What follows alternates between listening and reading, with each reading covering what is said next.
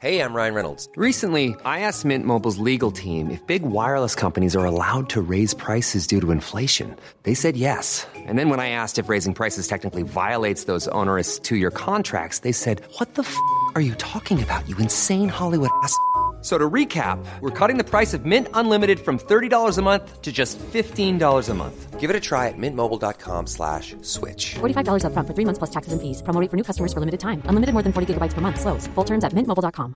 Planning for your next trip? Elevate your travel style with Quince. Quince has all the jet-setting essentials you'll want for your next getaway, like European linen, premium luggage options, buttery soft Italian leather bags, and so much more. And it's all priced at 50 to 80% less than similar brands. Plus, Quince only works with factories that use safe and ethical manufacturing practices. Pack your bags with high-quality essentials you'll be wearing for vacations to come with Quince. Go to quince.com/trip for free shipping and 365-day returns.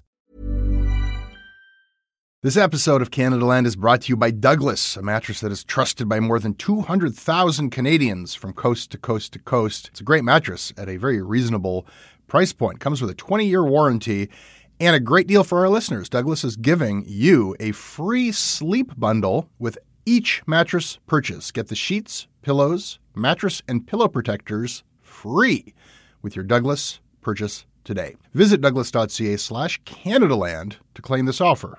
That is douglas.ca/Canadaland. This episode is brought to you by the Centre for Addiction and Mental Health here in Toronto. Cutting-edge, state-of-the-art, compassionate facility. Right now, it is Mental Health Awareness Week. This is the time when they need you most. This is the time when you can make a real difference when it comes to doing something about the mental health crisis and the devastating opioid epidemic, the overdose epidemic that we're currently experiencing, losing 20 people every day. They need your help. Donate at camh.ca/Canadaland to help CAMH treat addiction and build hope.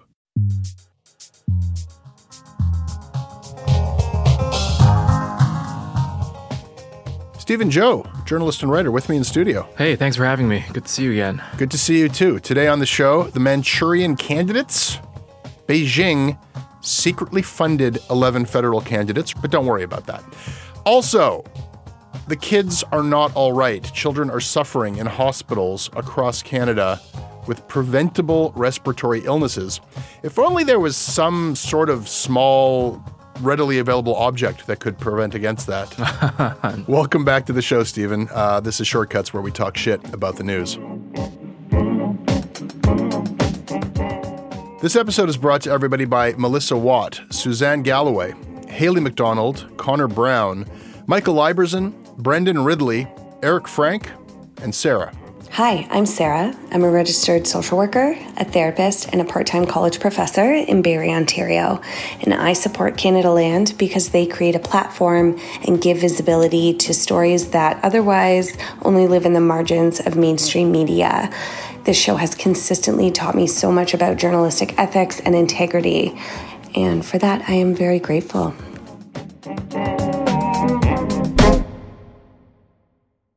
They are the kinds of persistent threats that keep Canadian intelligence leaders up at night.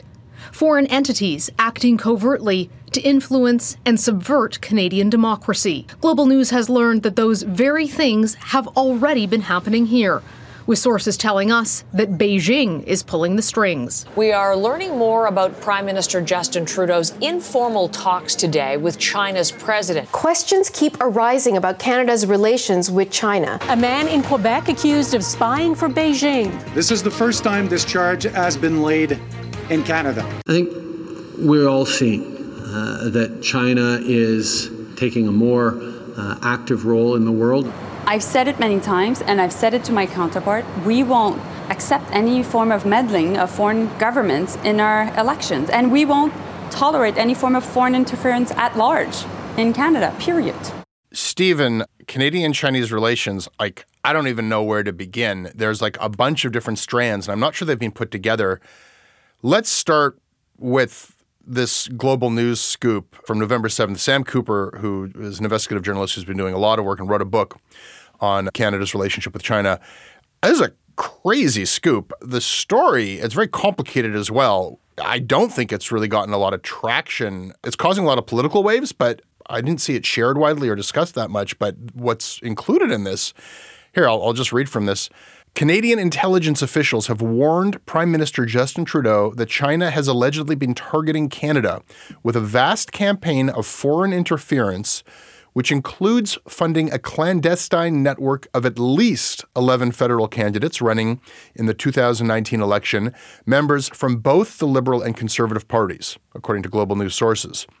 This is a movement to place agents into the offices of MPs in order to influence policy. It's an attempt to co-opt and corrupt former Canadian officials to gain leverage in Ottawa, and it's a campaign to punish Canadian politicians whom the People's Republic of China views as threats to its interests. That sounds like a big deal to me. It is a really big deal. If you think about it, they're doing a lot more than what we know about, for instance, with Russiagate.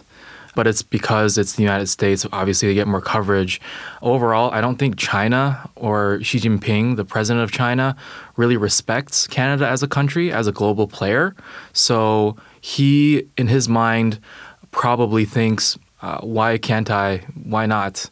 We're trying to run the world here, and you guys are a middling power, if that.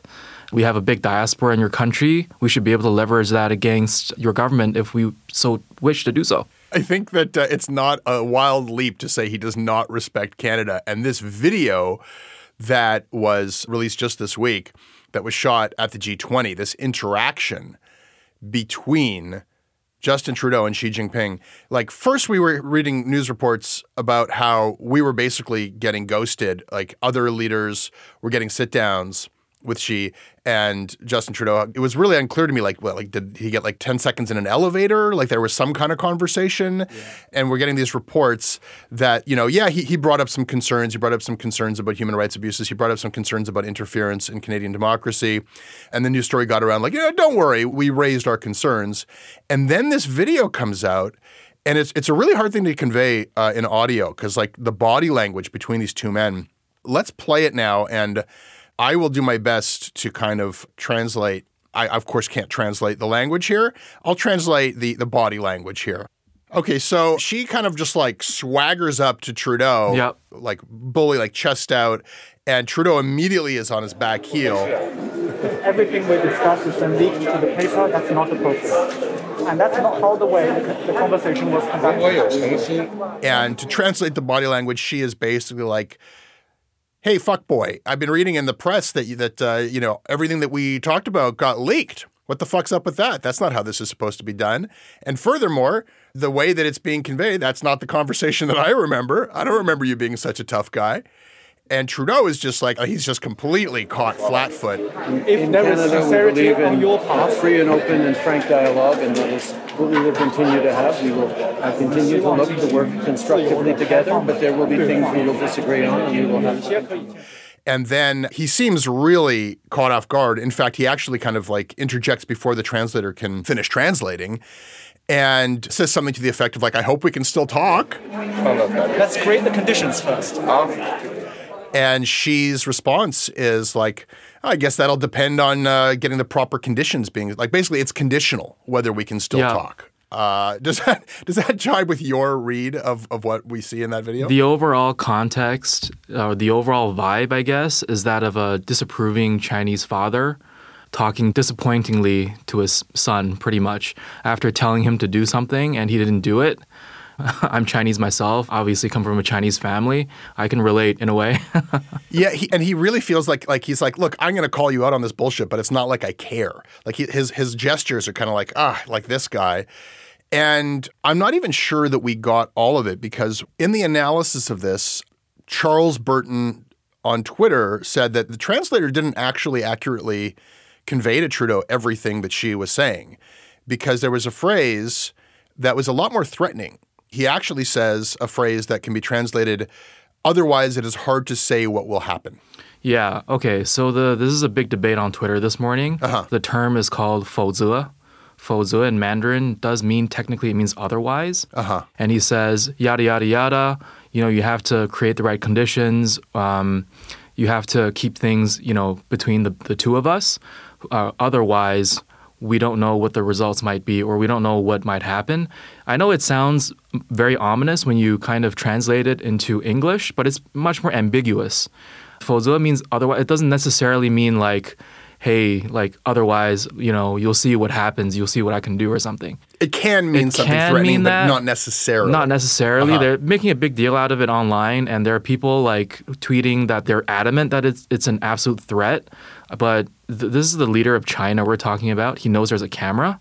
Okay, this is an important conference. This is the G20 summit. He would not, I don't think, threaten openly at another head of state like that in this fashion. I would be very surprised. That's helpful context because it's hard to know how to read this stuff. I mean, the overriding vibe is just one of a guy saying like, I saw what you did and it ain't cool, but I don't really care. That's for sure. Yeah. I mean, he did convey that. He's upset. And the opposite would be what you would expect, or I don't know if you'd expect it, but it would make more sense for Trudeau to have his finger in Xi's face saying like, hey, we just learned that you've been interfering in our democracy. I want to actually talk about this a little bit. And you brought up the whole idea of Russiagate. I think we've diluted the idea of Russian interference. And we've been talking about Russian interference in our democracy so much. And often what you're talking about is a propaganda machine that is almost algorithmically set to stoke whatever divisive, like basically if there's a divisive social issue or political issue in Canada, then certain Russian propaganda channels will boost it. Absolutely. It almost happens by default. Yep. That is an order of magnitude less severe than Beijing infiltrating campaigns for MPs with policy objectives, funding those MPs, pressuring MPs towards that is more of a fundamental intrusion into Canadian democracy. No question. I think either do something about it or you better get used to it. And it's not just China. I think India does the same thing across the world. It has a huge diaspora community just in the West. China, ever since 2013, has been doing this kind of thing. This is obviously like a structural intrusion into Canadian democracy, but it's not the first time China or Beijing has, through its consulates, I don't believe through the embassy, but at least through one consulate in Toronto, has been trying to influence Canadian civil society. I want to be really careful here. And actually, our producer, Aviva, is telling me, be careful, Jesse. We don't know if these were candidates who were influenced or funded or if these are actually successful candidates who became MPs. And I think that a lot of this is we don't know. And in not knowing what exactly the threat is or who, I think that there's a danger of I don't want to fall into some xenophobic trap of because now it's the question is who are these 11 candidates and are they MPs? And of course your mind is going to go okay, well, who's going to be influenced by Beijing? Are we talking about Asian candidates here? But I think that there is a danger of just sort of a Red Scare racism here. I know that there's a coalition of MPs who are pushing for an inquiry into this. Sam Cooper at Global, we've asked him, will you come on the show and talk about this further? And he's being very delicate about this. Other people are telling me, everybody on the inside knows who we're talking about when we're talking about which candidates. Stephen, do you know who these candidates are? I have no idea who they are. I think it's probably a good idea to keep in mind it's an intelligence report or a bunch of briefs from earlier this year. I mean, I guess some people have seen it, some people haven't. I don't know who inside Ottawa has seen it. There's a debate about who should see these briefs. We have to be pretty careful about that. I have some names in mind, just guessing, but I have no idea. You wouldn't want to guess, but it feels like there's so many questions. I mean, the first one is, who are these people? Did they win? Did they know that their campaigns were infiltrated? Did they know that they were accepting money from Beijing? If so, what do they owe Beijing? What's going to be done about it? You would think that these would be burning questions. And here's our prime minister right before the G20. Melanie Joly has been taking a very tough stand, and it feels like they've decided to divvy up, I'll be the soft diplomacy, Justin, and Melanie Joly will be the one who will say, we won't accept this kind of intrusion. But, here's a long simmering issue of Justin Trudeau has no trouble recognizing that cultural genocide was practiced in Canada on Indigenous people, but is yet to use that word to describe Uyghur genocide from Beijing. And here he was right before the G20 questioned about that. Today, you took an emotional tour of Cambodia's Genocide Museum. Tomorrow, you're going to be at the G20 with China. The Canadian Parliament has already called China's treatment of the Uyghurs a genocide, so why haven't you? As I've seen when I visited the Shoah Memorial, Holocaust Memorial in Israel, as I've seen, as I visited the genocide memorial in Rwanda, as I saw today, visiting and seeing the history of the genocide. Am I pausing and speaking slowly because of the severity and solemnity of genocide, or is it because I don't know what to say? I can't tell either. This is one of the 4 or 5 issues that China is so incredibly sensitive about. He's probably trying to consider a lot of things, but it's like when it comes to these territorial issues, which is how Beijing views this genocide that's ongoing in Xinjiang or East Turkestan, it's like, along with Taiwan, along with Hong Kong, Tibet, it's something that's like just totally anathema. Yeah. It goes on and on. The Globe and Mail and others, RCMP lays historic first charge of economic espionage against a former Hydro-Quebec researcher. A man named Yusheng Wang is facing 4 criminal charges involving an alleged conspiracy to spy on his employer, Hydro-Quebec.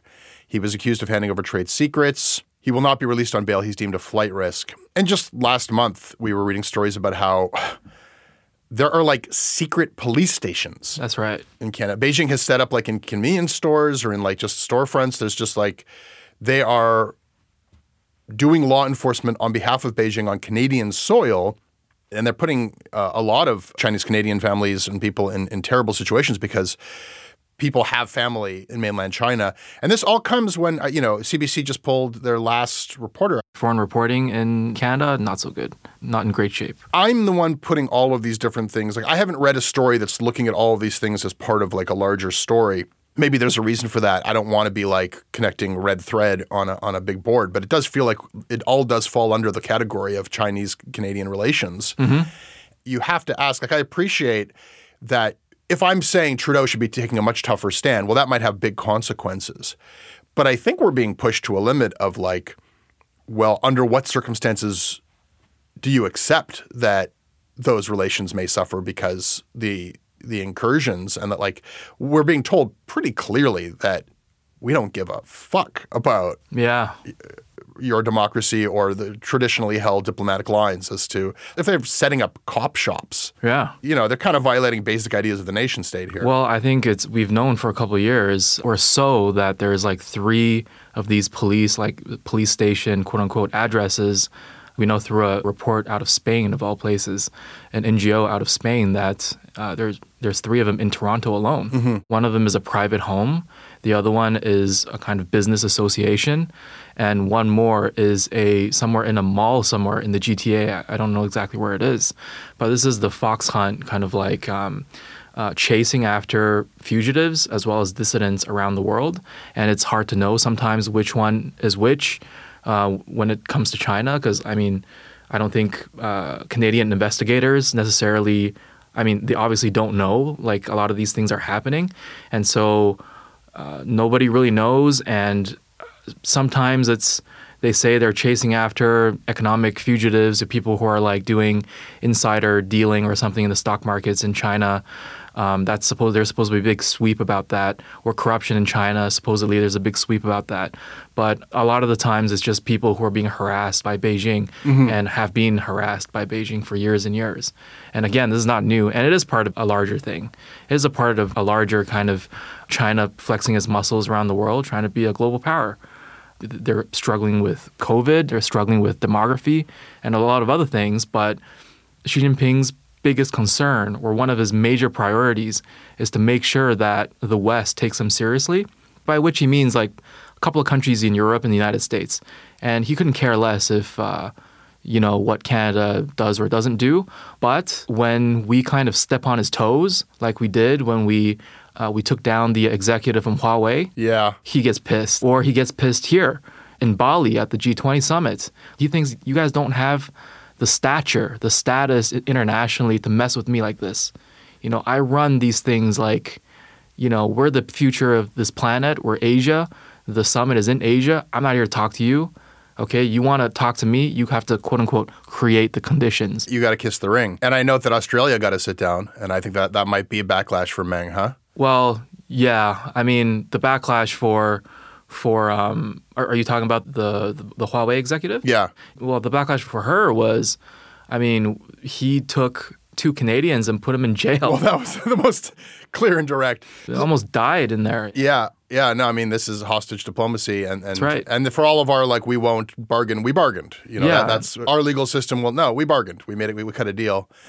I want to ask this finally before we move on. It would be impossible to, like, neatly summarize the discourse. You know, what is happening on another part of media in Canada, the Chinese discourse about this on various platforms contains multitudes. And it's generational too. There are like pro-democracy Hong Kong voices. There are loyalists to mainland voices. There's a lot of stuff in the mix. And then there's a lot of paid stuff and spam in the mix. And there's a lot of like rigorous partisanship in the mix. Yep. What's the atmosphere like? Is this stuff heating up there as well? And what's your read as somebody who keeps an eye on it? Well, I mean, there's been a lot of reporting about this, mostly in non-Canadian organs, unfortunately, despite the fact that we have millions of Chinese Canadians in this country, that most Chinese immigrants or people with a connection to China, international students or whatever the case may be, they all communicate mostly through WeChat and other Chinese platforms. But WeChat is basically, I mean, it's monitored tightly by the Chinese government. Mm-hmm. If you want to talk about, for example, a very sensitive issue or sensitive part of Chinese history, and then you type those words will probably disappear, right? It's like, imagine if you're on your WhatsApp and you're like, hey, did you see that item today in the CBC about mass graves of Indigenous kids in Saskatchewan or something?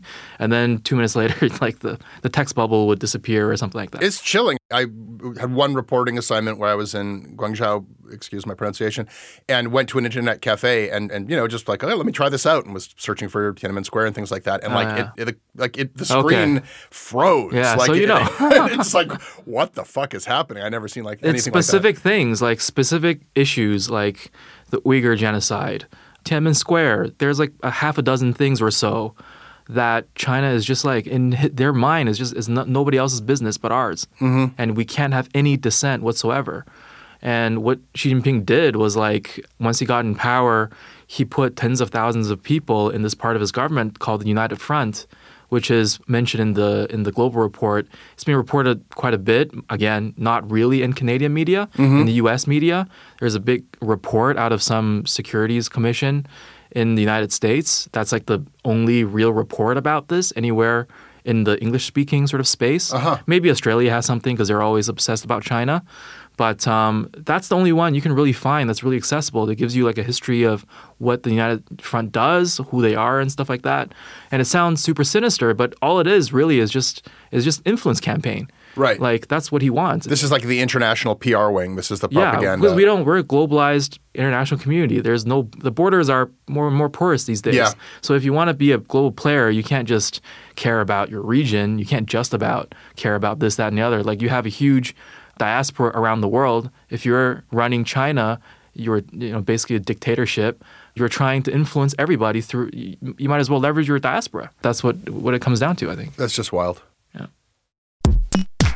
This episode is brought to you by the Center for Addiction and Mental Health. Right now, there is an opioid crisis. Right now, there is a mental health crisis. But right now, it is Mental Health Week. And what that means is you can do something about these crises. You can help people. You can help CAMH save lives. They offer treatment with dignity, and they are doing cutting-edge research. I don't know if anybody listening to this is untouched by this crisis. You can see it in the downtown of every city in this country. You certainly feel it in Toronto. This is not something happening to other people. These are our friends. These are our communities, our families. We are all touched by addiction. We are all touched by the mental health crisis, and we all share responsibility to do something about it. Helping CAMH is something you can do about it. Help change mental health care forever. Your support will help CAMH build a future where nobody is left behind. Donate at camh.ca/Canadaland to help them treat addiction and build hope. This episode is brought to you by Douglas, a mattress trusted by more than 200,000 Canadians from coast to coast to coast. Trust is important. There are a lot of mattress lies out there, a lot of mattress liars. And I didn't intend the pun, but it occurred to me that there is one as I was saying those words. Listen, I am not lying to you. I have experienced the Douglas mattress. It is an exceptional mattress at a surprisingly affordable price point. It is a mattress that sleeps cool, doesn't have that weird thing in the summer where the mattress gets like an oven. It's a very good product. It's delivered to your house in a box. You don't have to go to a big mattress store. It is a medium firm mattress, which is what Canadians prefer, and it comes with a 365-night trial and a 20-year warranty. What more can I tell you? Douglas is giving our listeners a free sleep bundle with each mattress purchase. Get the sheets, pillows, mattress, and pillow protectors free with your Douglas purchase today. Visit douglas.ca/Canadaland to claim this offer. Stephen, we're going to duly note some things that people need to know more about. I'm ready for this duly noted session. All right, me too. I want to duly note that our public broadcaster, the CBC, is there to represent the interests of all Canadians, increasingly including landlords. Lot of landlord sympathy on the CBC. Man sleeping in his car says tenants owe more than $31,000 but won't leave his rental property. Landlord sleeping on realtor's couch as he awaits a hearing to evict his troublesome tenants. Mom and daughter face homelessness after buying a home and their tenants refuse to leave. Small landlords who became homeless during pandemic blame the broken system. Apparently, Canada is facing a huge crisis of homeless landlords. You kind of took mine. Are you kidding me? You were going to do the landlord? We can talk about it together. I'm going to blow everyone's mind because everybody was very judgmental about the CBC's landlord advocacy. Yeah.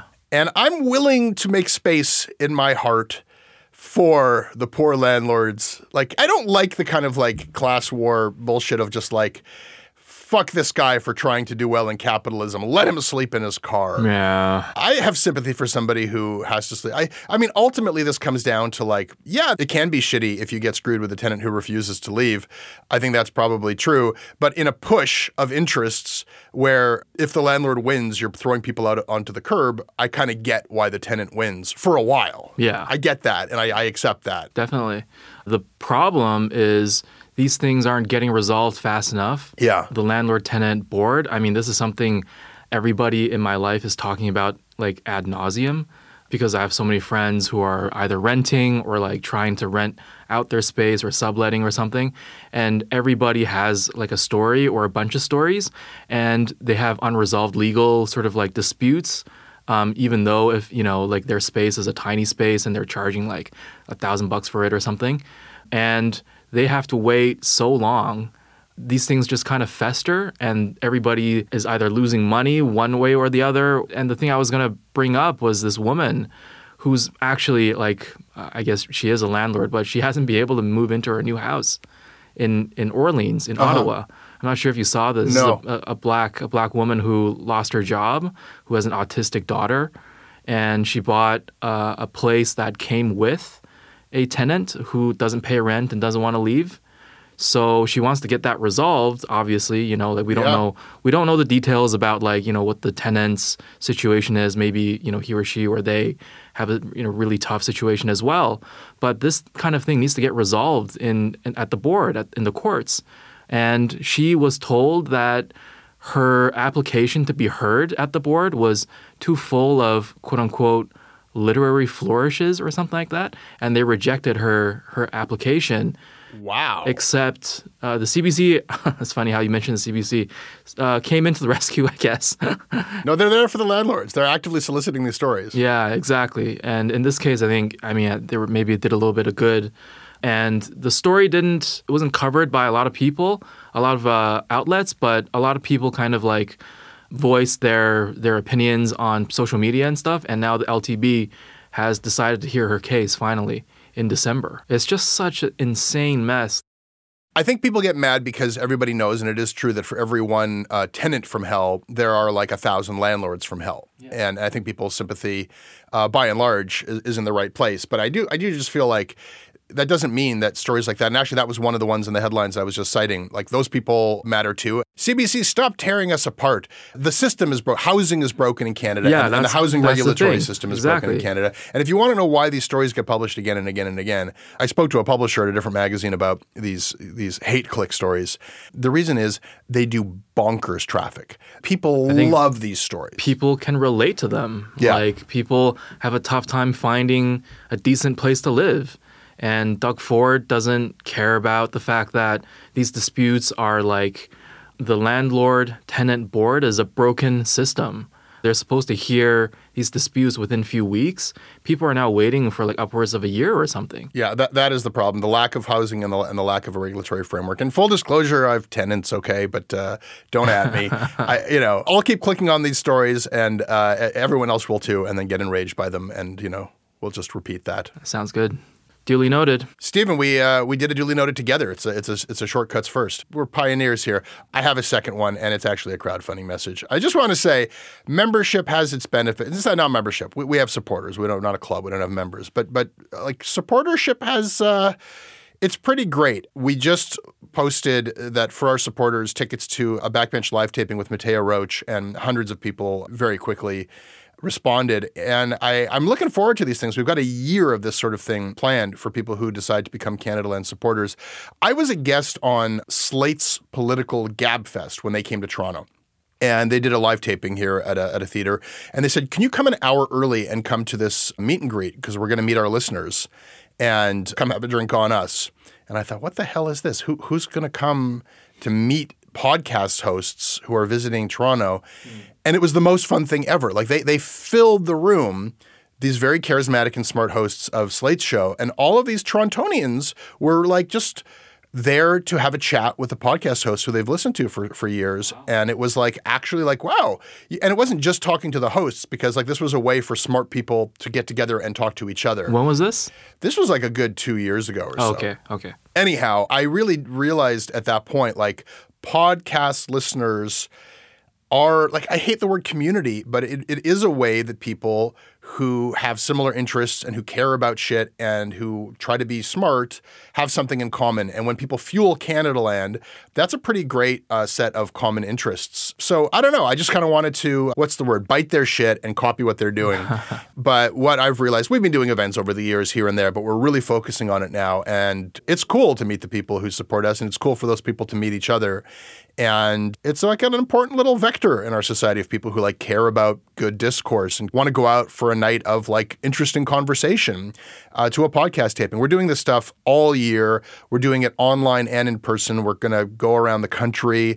We are going to have AMAs. Our bonus content game, like if you listen to Ratfucker, there are a couple of bonus episodes to that series that are just as wild as the series itself.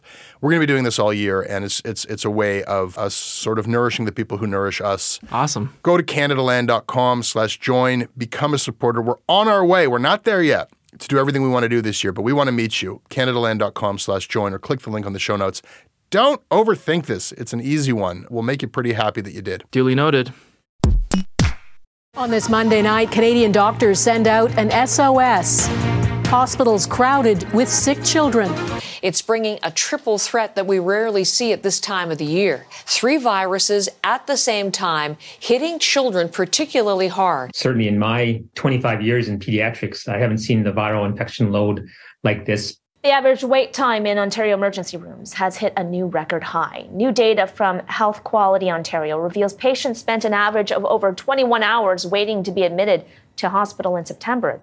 Shit is real in hospitals. These are children. And that's like, that is dry compared to the actual accounts that I'm hearing from parents. Journalist Erin Millar had a Twitter thread about her visit. Like, when your kid is seriously ill, like these kids are seriously ill, and you have to yell or advocate, or you're waiting for hours and you're afraid for your kid's life. Like, people are having breakdowns, people are getting violent, people like, we are failing our kids right now. It's almost like what we were most afraid of when we didn't know what the coronavirus was or who it would affect, and what would a worst case scenario would be if it strikes down children.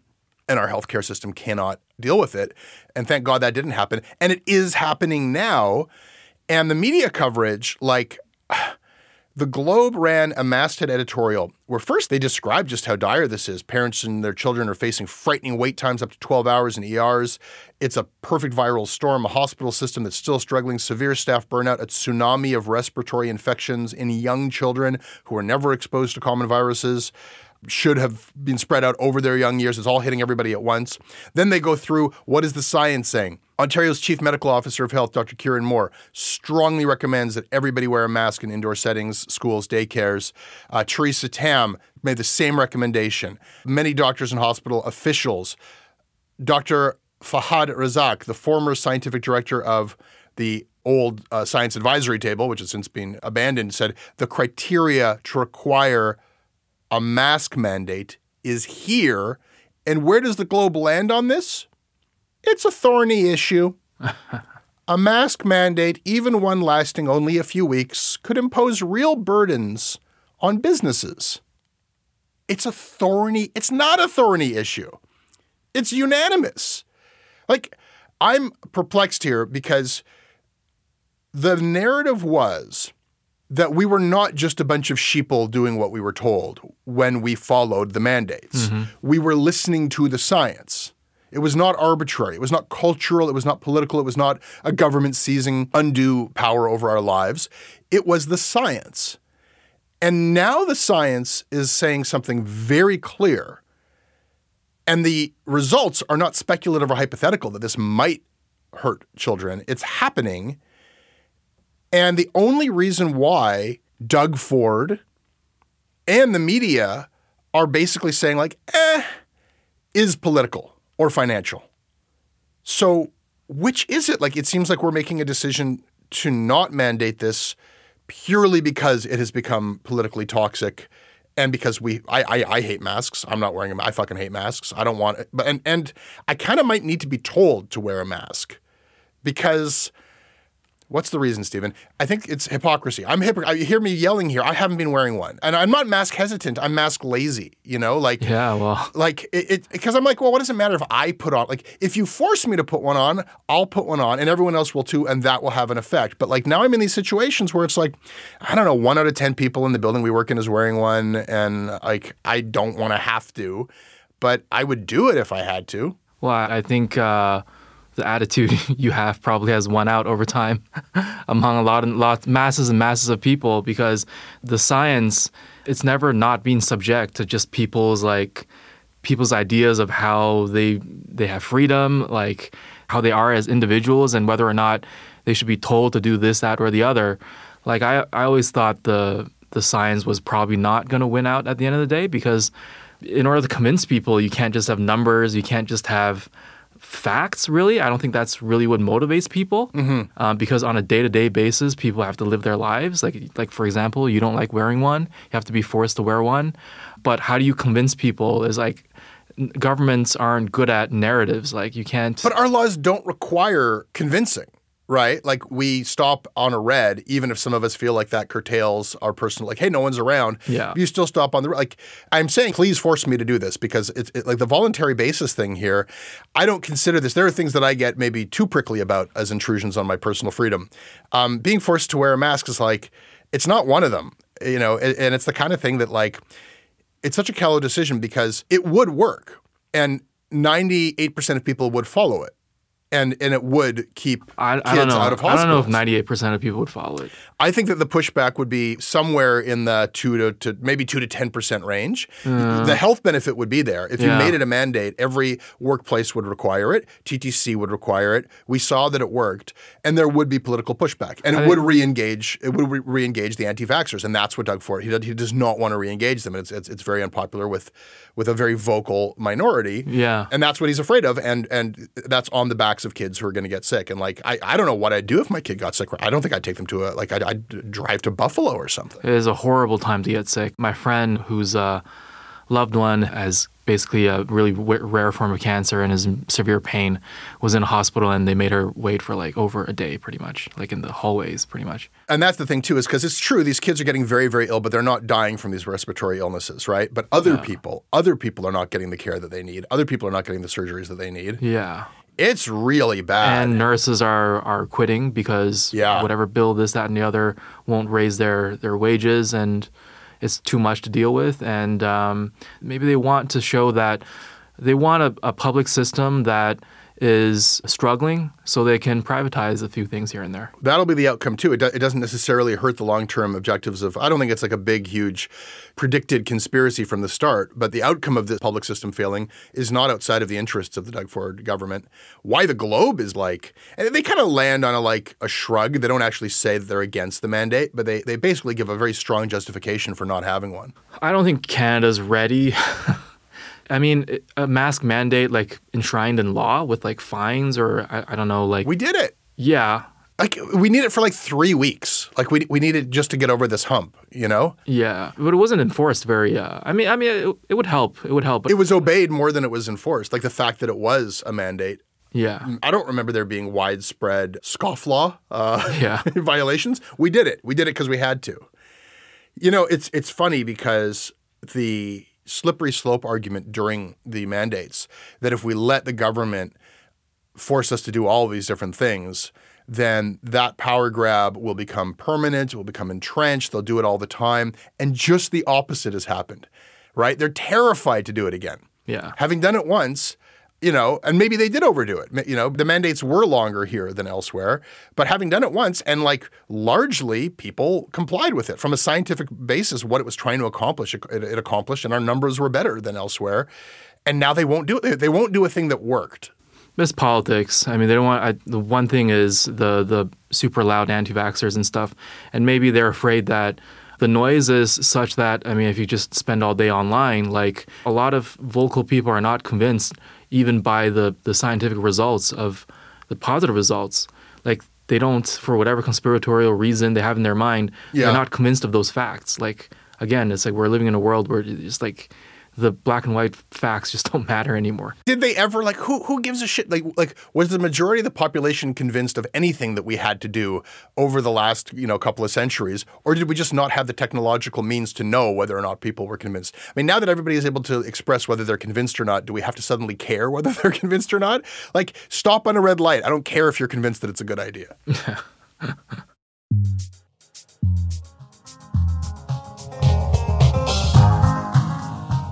That's shortcuts. That's all. All right, Stephen, thank you for joining me. Thank you.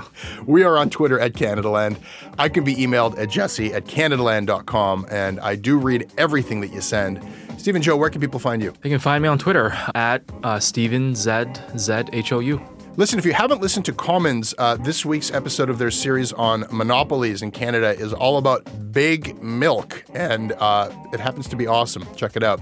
This episode is produced by Aviva Lessard with additional production by Tristan Capacchione. Our production coordinator is Andre Prou.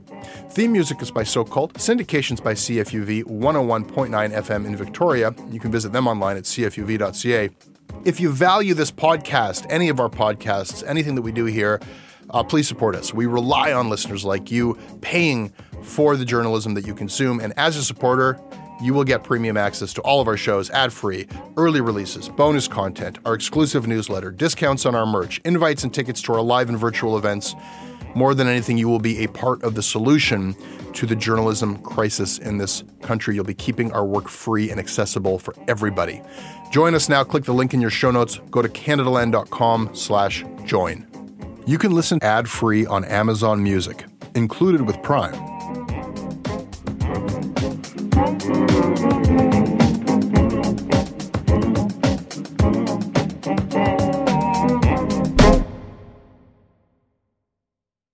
Hey, I need you to pay close attention to this message. It is not an ad.